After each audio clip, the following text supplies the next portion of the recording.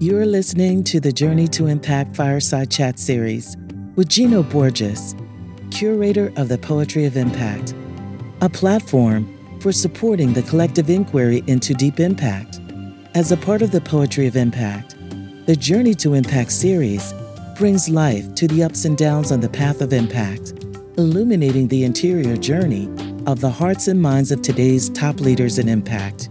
Here, you'll hear the intimate stories of those who push forward to overcome self-limitations and societal barriers, to co-create a world where one day all people and planet can thrive together.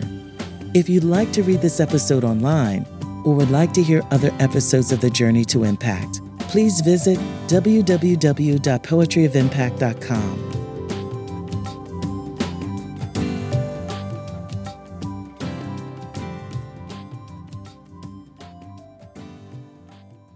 Hi, this is Gino Borges with the Journey to Impact series, and I'm glad that you're joining us today for Laura Callanan, the founder of Upstart CoLab. Upstart CoLab connects impact investing to the creative economy, creating opportunities for artists to innovate and to deliver social impact at scale. Laura chairs the Global Giving Foundation, advises Shift Capital, and is a member of the British Council Creative Industries International Council. Previously, Laura was Senior Deputy Chair at the National Endowment of Arts and Associate Director of the Rockefeller Foundation. Welcome, Laura. Glad to have you. Glad to be here, Gino. Well, take us to where you're at, like right now, in terms of briefly discuss the location, both physically and psychically, and sort of touch on the current moment for you in terms of the coronavirus. Right. So we are speaking in March of 2020, and it's about 2 weeks or so into the state of New York's mandate that people self-quarantine and stay at home and social distance and all of those things. I am lucky enough to be in Columbia County, New York, a couple of hours north of New York City. I split my time normally between New York City, Manhattan, and Germantown, New York. So spring is coming up here, which is very helpful at this moment because obviously we're all a bit uncertain about how long this will take, what lies ahead, and not only what the health and social implications will be, but what the economic implications will be to a global pandemic. And I'm lucky and grateful for my yoga practice and the ability to be able to walk outdoors since I'm up here in the beautiful nature. That's helping a lot at the moment.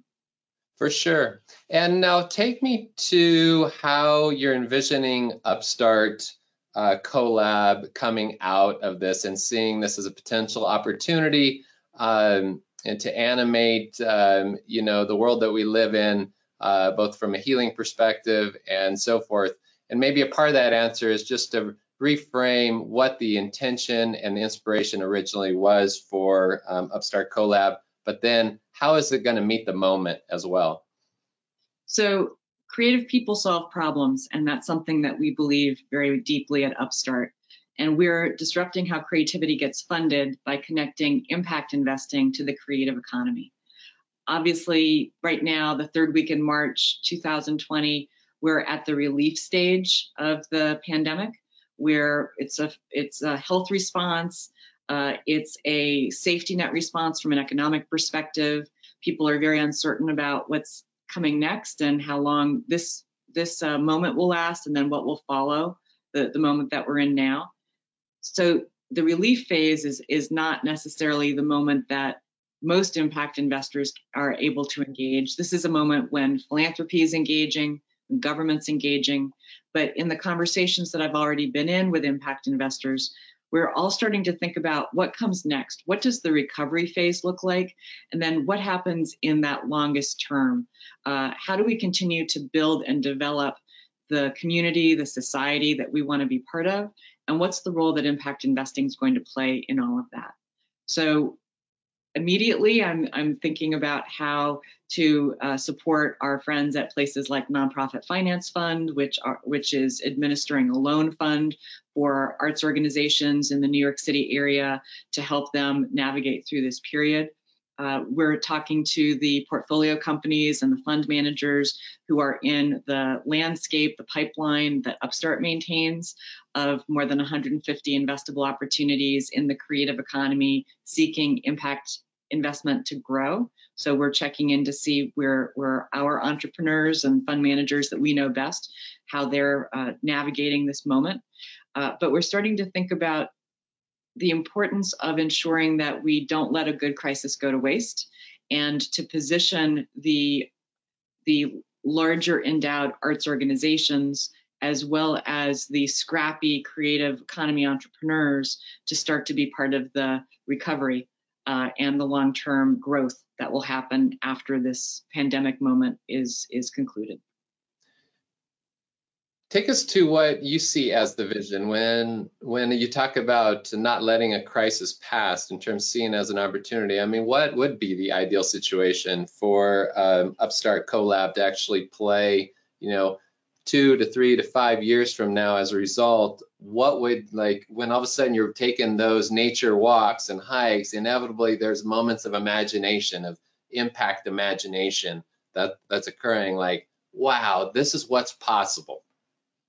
Well, we were prepared in 2 weeks from today to convene 10 museums from across the United States for a 2-day conversation about mission-related investing. We had the museum directors and their investment committee chairs committed to come and spend 48 hours basically going through an impact investing boot camp.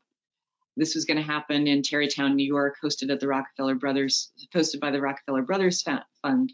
And this was going to be a pivotal moment because none of the institutions that we were bringing together are yet doing mission-related investing, but museums in the United States have $40 billion in their endowments, or they did before the pandemic started to affect the stock market.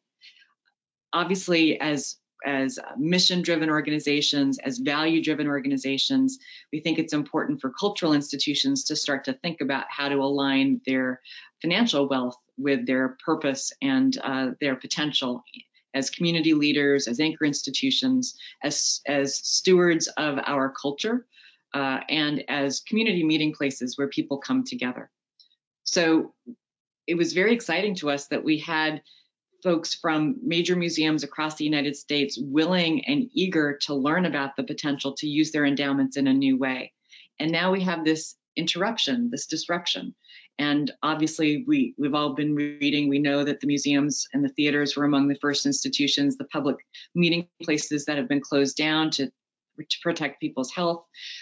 We know that this is very costly for these institutions. There are already talks about significant staff layoffs among the museums in New York City, for example, and elsewhere. So how do we revive this conversation with these endowed cultural institutions in 2 or 3 or 4 months at a moment when they are going to be already feeling under a lot of financial pressure and constraint? It's one thing to engage folks in a conversation about aligning their capital with their values when they have felt the benefits of a multi-year bull market. It's going to be a different conversation at this moment when people are really feeling constrained in terms of where their portfolios are. But how do we use this fact that we've all had to slow down, quiet down, be at home, be with our families, not be able to engage in our communities in the way that we're used to? How do we take this as an opportunity to say what's most important and why we should be focusing on those things that are most important, and how we should all be reaching back into whatever resources we have and using those resources as part of this recovery phase and what comes next. The cultural institutions are looking for support, not just from their usual donors, but from foundations and government on top of that. And so I think it's fair to expect those cultural institutions with more means to look for ways not to give up financial return, because I don't believe that's necessary within impact investing, but to align the capital that they're going to be putting to work anyway to cover operations and cover long-term growth, make sure that that capital is really aligned and invested in their communities and in the things that will keep us healthier, more resilient, and moving forward in a constructive way. What inspired you originally to actually start connecting the dots between impact investing and the creative economy versus sort of the conventional finance world financing the creative economy? And I think you have a more expansive version of creative economy than probably what most people would conventionally think of it as. Well, there are three, if we're allowed to have three aha moments instead of simply one aha moment, I guess I would say that there were three experiences that really came together for me to bring me to the place of launching Upstart. One was a conversation I had in about 2010 with a guy named Jim Houghton in New York City. Jim was the founding artistic director of Signature Theater Company, an off-Broadway theater company in New York. And I'd known Jim at that point for 15 years or so. My late husband was a playwright, Romulus Linney, who was the inspiration and the founding playwright of Signature Theater. So I'd been following Jim's journey from the very start of the theater. And we were meeting and having lunch, and he was talking to me about what was coming next at Signature. They had just broken ground on a new 3-theater complex. Frank Gehry, the architect, had designed the interior of the building. They were expanding from 1 theater to 3 theaters. They were taking a large portion of the theater footprint and defining that as a 7,500 square foot city green in the middle of Manhattan. This is how the lobby was going to be used, a space that you could come into not just the half hour before a performance, but 12 hours a day, 7 days a week. The lobby was going to be open to everyone, whether or not they were coming to see a performance. You could use the free Wi-Fi, the clean bathrooms, go to the cafe. It was really trying to be this community green in the middle of Hell's Kitchen. Jim was talking about how the programming was going to expand. He was describing the support that the city had already contributed to this project. It was a real public-private partnership. He was talking about all of the exciting things that were about to happen for this theater. And at the moment that we were having this lunch, I was a consultant. I was working in McKinsey & Company's social sector office. I was working with the Skoll Foundation, which is all focused on social entrepreneurship. And Jim's talking, and I heard these words coming out of my mouth. I'm like, Jim, you're what they call a social entrepreneur. And then I said, but nobody calls you that because you're working in the arts. And you don't call yourself that because you're working in the arts. But take it from me, I'm this highly paid McKinsey consultant. I know this stuff, and this is what you are. You're what they call a social entrepreneur. And I left the lunch scratching my head, thinking, okay, if this guy were not a friend, and if I hadn't known him so well for such a long time, would I be putting Jim Houghton in the same category with Wangari Maathai, Muhammad Yunus, Wendy Kopp, Paul Farmer, all of these iconic social entrepreneurs? And if you objectively looked at Jim's accomplishments, and he made the grade relative to these iconic social entrepreneurs, does that mean he's the exception that proves the rule, the only person working in arts and the creative space, the creative sector, who is thinking about their community, about long-term planning for the city that they're part of, about how to do more than simply entertain people? Or are there a lot of Jim Houghtons? Are there a lot of creative social entrepreneurs out there, and are they being completely overlooked and underestimated? So that was the first thing that got me really thinking about this. I've been lucky in my career to work at phenomenal places: the Rockefeller Foundation, the United Nations, McKinsey Social Sector Office. And in all of these places, I've been surrounded by really smart, dedicated, hardworking people, but they've been people like me. They went to business school, they went to law school, they have a PhD in economics, that kind of a background. And increasingly over the years, I've heard the conversations move to how can we bring more creativity to solving the world's pressing problems. They're not saying, how can we bring more money? They're not saying, how can we bring more technology? They're saying, how can we bring more creativity to solve these problems? But when I look around the room, and they're all people with my kind of background and orientation, those really creative minds are missing. And so that was another thing that just kind of motivated me. If we know that we need creativity to address these issues, are we missing out if we don't bring in the artists and the designers and the chefs and these folks who just they think and they tick in a different way? And then immediately before launching Upstart, I was in the Obama administration. I was the senior deputy chair of the National Endowment for the Arts. And from that perch, I had a very clear view of the economics of the creative sector in the United States.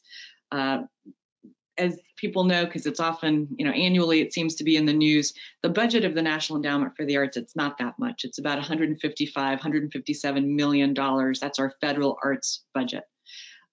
Philanthropy for the arts is about $20 billion a year. 5% of all giving in the United States goes to the arts. So that's great because we just went from millions to billions. So we're moving in the right direction. But there's $12 trillion of impact investing capital, socially focused capital that's out there investing. And what would it take for the creative sector to get some small portion of that $12 trillion to bolster federal support and philanthropic support for creative work? So the old joke is, why should people who care about the arts care about impact investing? Because in the words of the great American bank robber, Willie Sutton, that's where the money is. And for some reason, up to this point, while impact capital has paid attention to so many important things, the environment, education, gender equity, inclusion, all of these things that we all value and that we're excited to bring more resources to support these issues, for some reason, the creative sector has been overlooked. And so my goal is to connect impact capital to those activities connected to art and design and culture and heritage and creativity. We've identified 145 industries, 145 NAICS codes that represent the creative economy. We have boiled that down to 5 main categories of ethical fashion, sustainable food, social impact media, other creative businesses that don't fit in those first 3 buckets, and then what we call creative places or real estate projects connected to the creative economy. Yeah, I'm interested in the translation process for you and where's sort of the current struggle in terms of translating. So to me, this feels obvious. But I come from a philosophy background and I blend it with finance. But if somebody is sort of trained as a quantoid and is sort of like locked and loaded in the matrix and using hardcore measurement metrics and all this stuff, how do you sort of get the buy-in and translate it? What kind of tools or mindset or places are you trying to what do you need to do and feel to actually get people sort of to move to consider these ideas? This isn't different than anything else that's happening in impact investing. These are businesses that are starting and creating jobs and growing employment opportunities. These are businesses that are wealth building opportunities, ladders to economic prosperity for entrepreneurs who are often overlooked and underestimated. In our research and work to date, we've noticed a strong correlation between women entrepreneurs and entrepreneurs of color starting businesses in the creative economy. Very interesting. The hypothesis is the barriers to entry are lower. You don't need a PhD in electrical engineering from Stanford or the same level of startup capital to begin a business in the creative economy as you might for something in the tech space. These are the fundamental building blocks of sustainable communities and part of the comprehensive community development agenda from the beginning. Part of our work has looked at how Community Reinvestment Act lending has supported creative places and creative businesses over the past 20 years. So there's nothing about what we're doing at Upstart that is unusual or significantly, radically different from what impact investing has been doing all along. What we've needed to do is bring a creativity lens to impact investing, quite similar to what the gender lens investing movement has done, to help to bring into view opportunities that are going to be appealing to art lovers, foundations that fund in the arts, endowed cultural institutions, but are also just going to bring into view more high quality opportunities for impact investors, regardless of what their impact goals are and whether or not they have a deep affinity for art and design and culture and heritage and creativity. If you're an investor who cares about the environment and you invest in a sustainable fashion brand, you're going to be backing a company that's doing good things for the environment. If you're an investor who cares about labor, fair trade, quality jobs, investing in an ethical, sustainable fashion company, which is treating its employees well, will help you achieve that impact goal. If you're a gender lens investor, the vast majority of workers in the garment industry around the world are women. So again, investing in an ethical, sustainable fashion company will help you achieve that impact goal as a gender lens investor. So what we've now, I mean, can you point out some, yeah, Laura, can you sort of identify some examples that we would be familiar with? Sort of take it from a high level to like on the ground. Like, I mean, are there some social entrepreneurs, a la artists, that are currently creating things, and sort of maybe dive into a story or two about some real people on the ground actually doing this, and so that we as listeners can sort of feel it just a little bit more viscerally. Sure. So as I mentioned at the start of this call, I'm in the Hudson Valley of New York State, and one of my neighbors here is the actress Mary Stuart Masterson, who you may remember from Fried Green Tomatoes, Some Kind of Wonderful, Benny and June, those types of movies. She moved up here about 5 years ago. She's got 4 young children. She continues to work as an actor, director, writer, and immediately they relocated up here from Brooklyn. The family got settled in, kids got into school, and she was offered an opportunity to be on a TV show shooting in Vancouver, the whole other side of the continent, right? Not very family friendly or convenient. So it motivated her to start to think about what would it take to make the Hudson Valley of New York a media center, a place that film and TV production comes. And so she thought, she actually rolled up her sleeves and started to make this happen, working with other colleagues and partners and stakeholders in the area. They realized there were 3 elements of trying to make an economy work for film and TV. The first one was making sure there was a tax credit, so it would be financially beneficial to locate your production here as opposed to any of the other half dozen major places in North America that attract film and TV. So they worked with Albany, the state capital, to get the tax credit up to 40%. They realized the second thing you needed was to have a trained workforce, and Mary Stuart and a business partner launched a nonprofit organization called Stockade Works, which is training the 21st century film and TV production crew workforce with a focus on women, people of color, and returning veterans. These are great jobs. They pay between $75,000 and $250,000 a year. Great jobs anywhere, especially great in this region. And then the third piece is you need sound stages. You need certified sound stages where you can do your indoor shooting. So it's a beautiful place here. People come to the Hudson Valley because of the river, the Catskill Mountains, the cute towns, but you're going to need to do some things on a soundstage as well. And this month, Upriver Studios is launching. It's a women-led, environmentally friendly Delaware Public Benefit LLC, which is a set of certified sound stages, which is also one of the requirements for qualifying for the tax credit.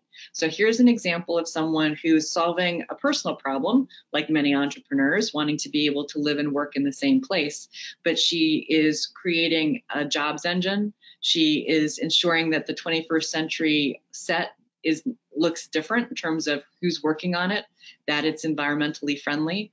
And what she's doing is so well situated here because luckily in a 1-hour radius of where the sound stages will be, other people who happen to live in the neighborhood include Liam Neeson, Laura Linney, Juliana Margulies, Keira Knightley, Daniel Craig, folks like that.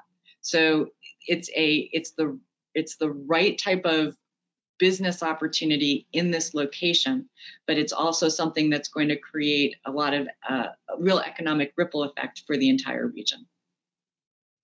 And what is, so I mean, that's somebody from media. You mentioned food and sustainable food. Do you have an example of of somebody who's sort of in the earth doing this? I do.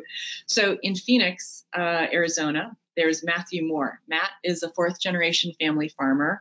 He's also an artist. He has won the very prestigious and competitive Creative Capital Fellowship. His work has been seen in museums all around the world. As a farmer, his art making has often addressed topics of sustainable food, where does your food come from, the future of the family farm.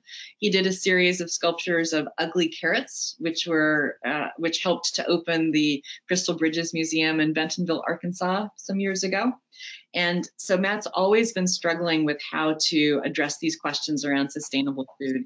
He's now teamed up with a Phoenix restaurateur, a third generation restaurateur named Eric Mee, and together they're launching Greenbelt Hospitality. So Greenbelt Greenbelt Hospitality is making farm to table dining affordable for all of us.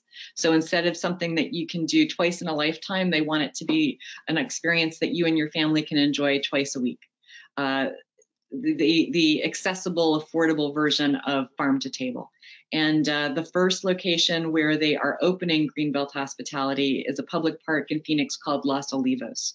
The vision is to bring together a grab and go restaurant, a sit down restaurant, a marketplace for locally produced artisanal food products, an art gallery, an education space. And sitting next to all of this is a 2-acre organic farm with a full-time farmer. And this is in a public park. It's accessible to everybody. The price point on the menu makes it accessible to everybody. And it's more than a restaurant. It's more than a public art installation. And it's the sort of thing that only a creative person who is an entrepreneur would imagine putting together. For sure. Now, not only is your organization meeting the moment, and you've talked about, before this crisis, a few examples where people are doing this, but it's not easy work trying to coordinate people and projects. It can take a long time, take a lot of money. It can take, let's say, a lot of hanging out with uncertainty and trying to feel how to sort of navigate, with Braille. To some extent, it can be somewhat challenging. Curious about how you sort of not only stay centered, but stay committed during moments of like immense uncertainty and where things are just sort of cloudy, and yet you sort of know that decisions probably need to be made. How do you go about doing that? Yeah, that has been actually a very interesting and profound personal learning for me in this experience.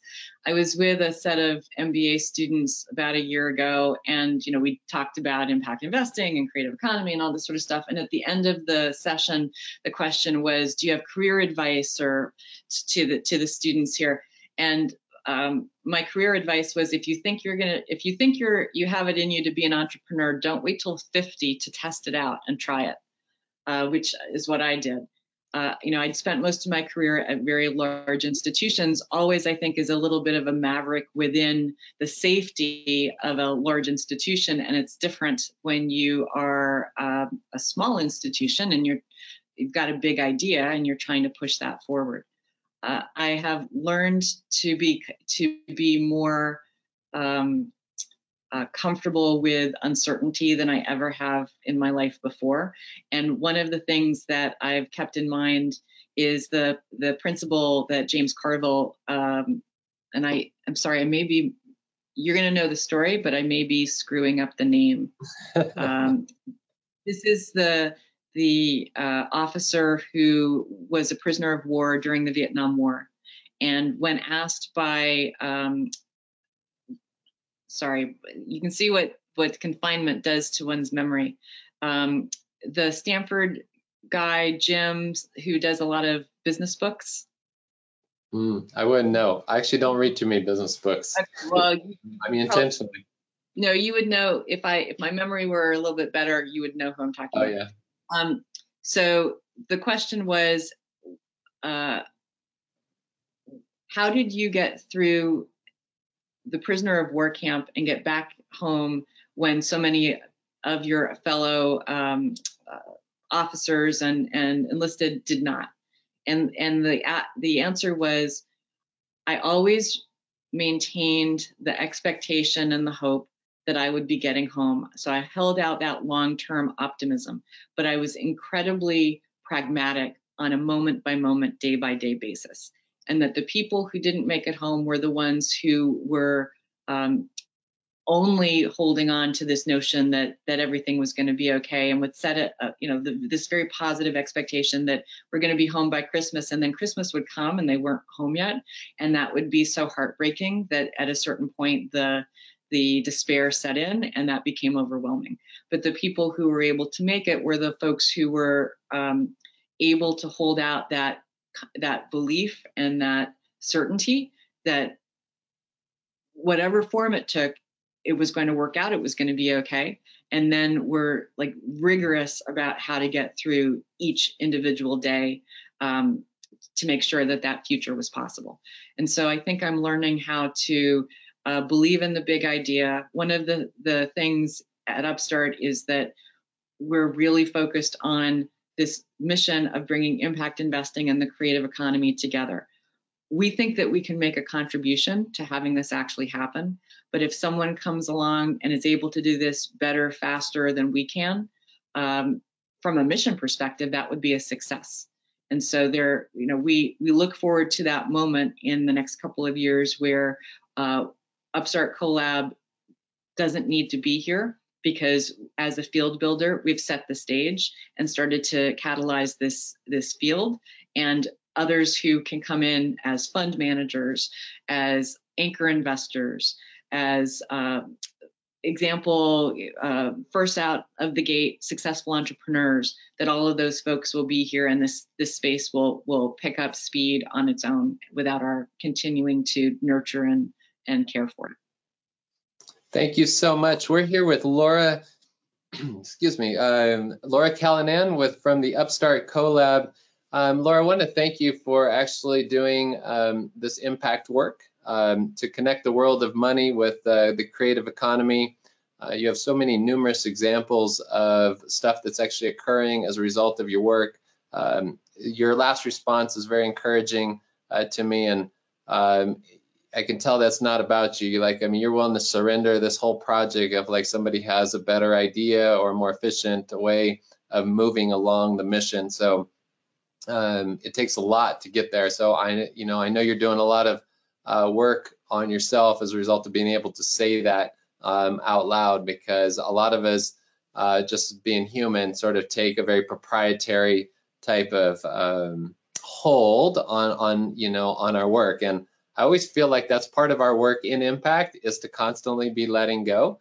I actually think that that's one of the graceful benefits, unlike the conventional sort of business world, is that the impact space is very collaborative and very sharing and very open for the most part. And so for you to be able to contribute to that collective effort in your particular way is very special. So I want to thank you for joining us today.